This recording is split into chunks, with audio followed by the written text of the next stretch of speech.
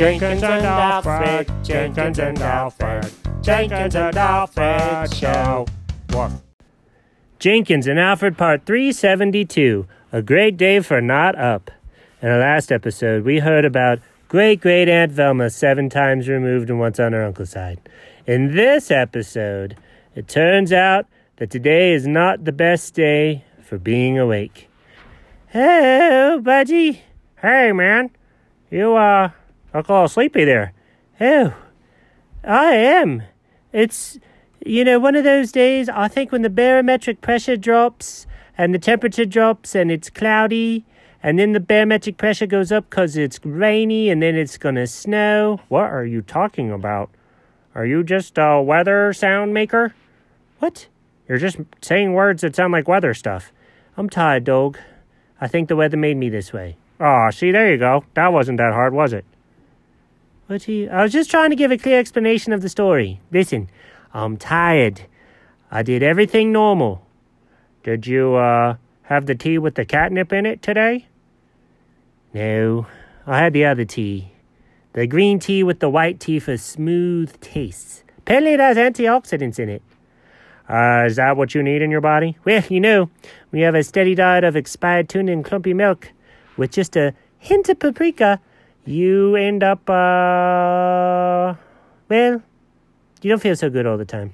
Then it makes you sleepy, and it makes me sleepy. Well, I had some English breakfast tea. Is this a tea review episode? Nope, just sharing the personal details of my life with my audience. Oh, well, continue.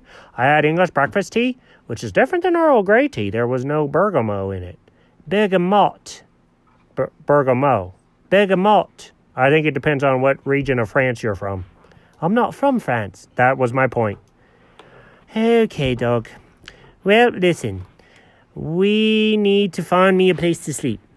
Don't you have a very nice room with a very nice bed and 5 portal squares in it? Yes, I do, but it's all the way upstairs, and I'm down here. Isn't that the closest place to here? Well, I was thinking maybe Marjorie could dig me a tunnel right here, and I could fall in it and end up in the Squishmallow room 1111 in your doghouse. That would be a long time to do. So, how about you just hop on and I'll give you a doggy back ride? What is a doggy back ride? It's pretty self-explanatory. You get on the back of a doggy and you go for a ride. Oh, doggy back ride. Okay, I get it. What, did you think I was going to give you a piggyback ride? I'm not a pig. Okay. I think people just use that colloquially now. So, listen. I'm going to hop on. Don't use your claws. Okay. Yeah. Oh, I'm slipping. Ow, ow, ow, ow. Claws, claws. I'm sorry, dog. I'm slipping. Ow, claws, claws. Okay, I'm letting go. Shh. Oh, that was a terrible idea. Okay, you just walk out there yourself. Okay, dog. So the fellas are me and Jenkins, and we're going outside. We're walking down, and there's the slide. You want me to push you down the slide? No, I got it. Whee! Okay. Now let's go to 1111. And there's this... Oh, bad news, buddy. What's the bad... Where'd all the Squishmallows go? Well, I sold out of my store online, so everything's back ordered now. Oh, no. How did you sell out of so many Squishmallows? Well, I was the only vendor. Even Target was out of them, but I had a whole bunch. So they went like hotcakes. Christmas is coming up in about 60 days. What? Yeah.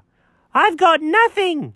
You still got 2 months, buddy. Oh, my gosh, I gotta go right now. Okay, I'm not tired anymore. Now I'm stressed. I'm living on anxiety. Whee! See you later, dog. Bye! Oh, jeez. What?